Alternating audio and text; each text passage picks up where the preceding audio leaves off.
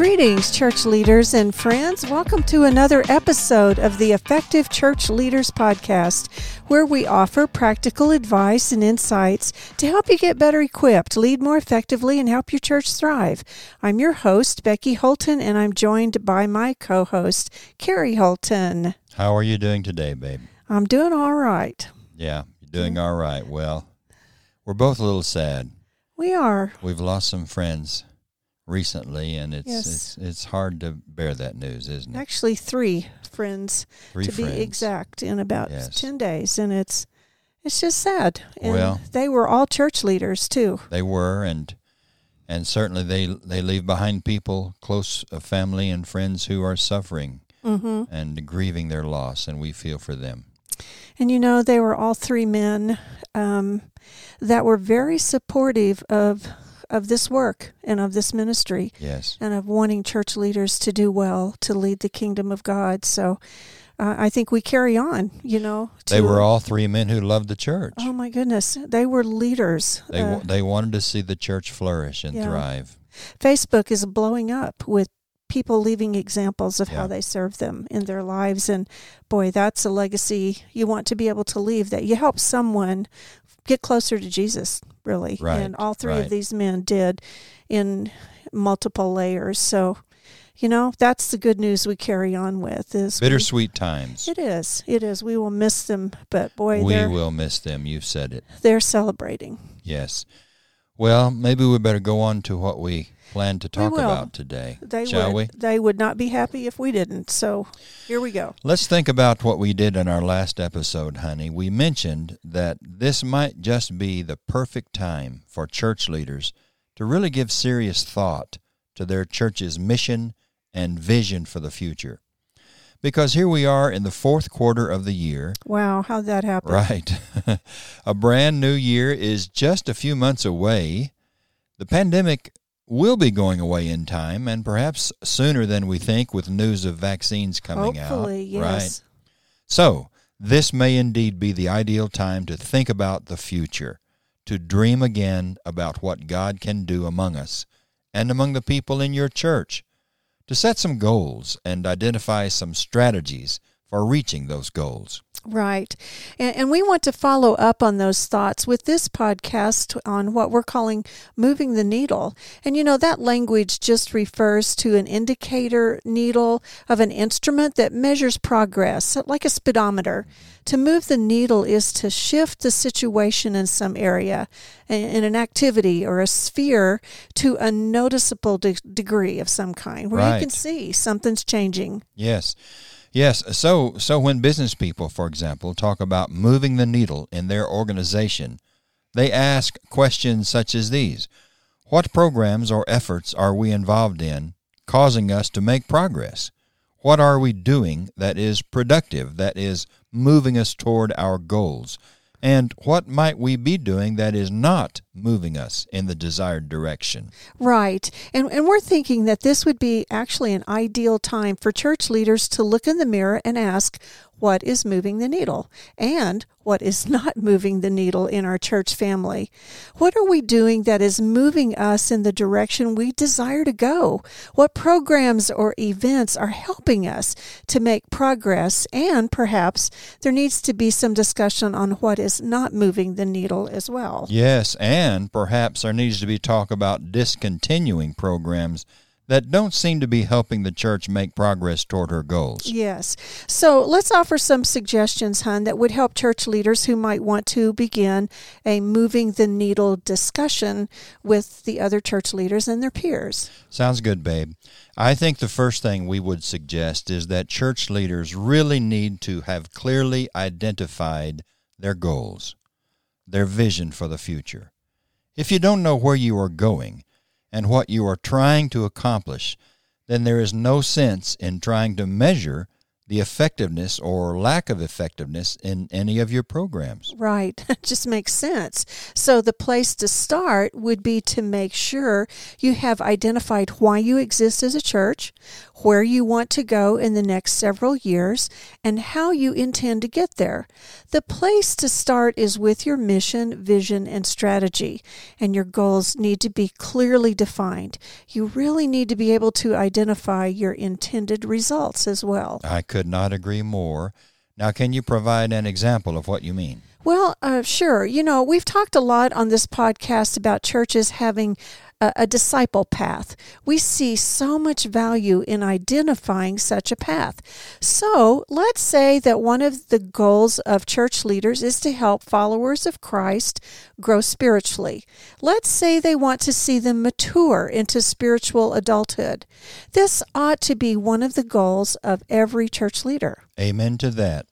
And hon, if the goal is spiritual maturity, a discipleship path will help church leaders to know the steps that followers of Christ might take to become full-grown followers of Jesus. Some of those steps might be to worship regularly with God's people, to establish a daily quiet time with God that involves personal Bible study and prayer, and one step might be to share one's faith. So we're saying that church leaders might identify certain goals along a discipleship path, such as to encourage followers of Christ to worship regularly with God's people, or to help them set up a daily appointment with God that involves Bible study and prayer, or to encourage and train Christians to share their faith with others. Yes, and those would be some worthy aims, I think. And again, we would encourage church leaders to consider identifying the steps that lead to spiritual maturity. Then, include those concrete steps in a discipleship path that they would expect church members to walk. Essentially, then, the first step is to identify your goals, to identify what you want to measure or what you want to track. And that would be the second suggestion, actually, to start tracking or measuring progress on those goals. Yes. For example, let's think about some of those steps in a discipleship path. Okay. Church leaders will need to find a way to track progress that is being made on those specific steps. For example, if your goal is to encourage Jesus' followers to worship together regularly, then you need to find a way to track those who worship together on Sunday. You would want to find a way to track those who are making progress on following through with their desire to meet up with God every day. And you would want to identify a way to track those who are talking about or taking steps to talk about Jesus and their faith with unbelievers. Tracking progress or the lack of progress on some kind of dashboard is absolutely key. You can't tell if your efforts and programs to move the needle are working if you aren't tracking that progress. Right. So steps 1 and 2 on moving the needle would be to identify your goals, what you are trying to accomplish, and then finding a way to track your progress on those goals. Okay, good. Well, what about step 3? Okay. Well, step 3 might be the toughest step of all. Once church leaders identify those efforts or programs that are not moving the needle, that are not bringing about the desired results, well, they will need to summon the courage to scrap those programs, to discontinue them. Yes, this is tough. This is something that is very hard to do. Over time, there are programs in the church that become, sacred cows. It's like they can't be touched. Some of those programs may be dearly loved by certain people, and those people would not want to see those programs discontinued, even if those programs are not achieving the church's goals. True. And church leaders need to tread lightly just here. Yes. They need to communicate with people what they are planning to do and why. They will need to explain why they have made the decision to discontinue certain events or programs. You know, I'm thinking about something Jesus said in John 15. He said, "I am the true vine, and my Father is the vine grower. He removes every branch in me that bears no fruit. Every branch that bears fruit, he prunes to make it bear more fruit." Doesn't that text teach the value of pruning? I think so. Sounds like that to me, and teaches that our Father, I believe, is actively pruning in our lives to make us more fruitful. And isn't there a principle in that text that pruning allows for more productivity and fruitfulness? I guess what I'm trying to take from that text is that there is value in pruning certain programs in the church so that the church can be more productive and more fruitful. Absolutely. Church leaders need to be willing to prune their church's programs so that the church can reach her goals, so that she can be more fruitful and more productive. Right. Well, we've talked about 3 steps that help leaders to move the needle in their churches. They will want to clearly identify their goals, what they're trying to accomplish. They will want to set up a way to track progress on those goals. And finally, they will need to summon the courage to discontinue events or programs that are not achieving the desired results. Right. Honey, there's one more point I think we should make before we conclude this podcast. I think we should talk for just a few minutes about accountability.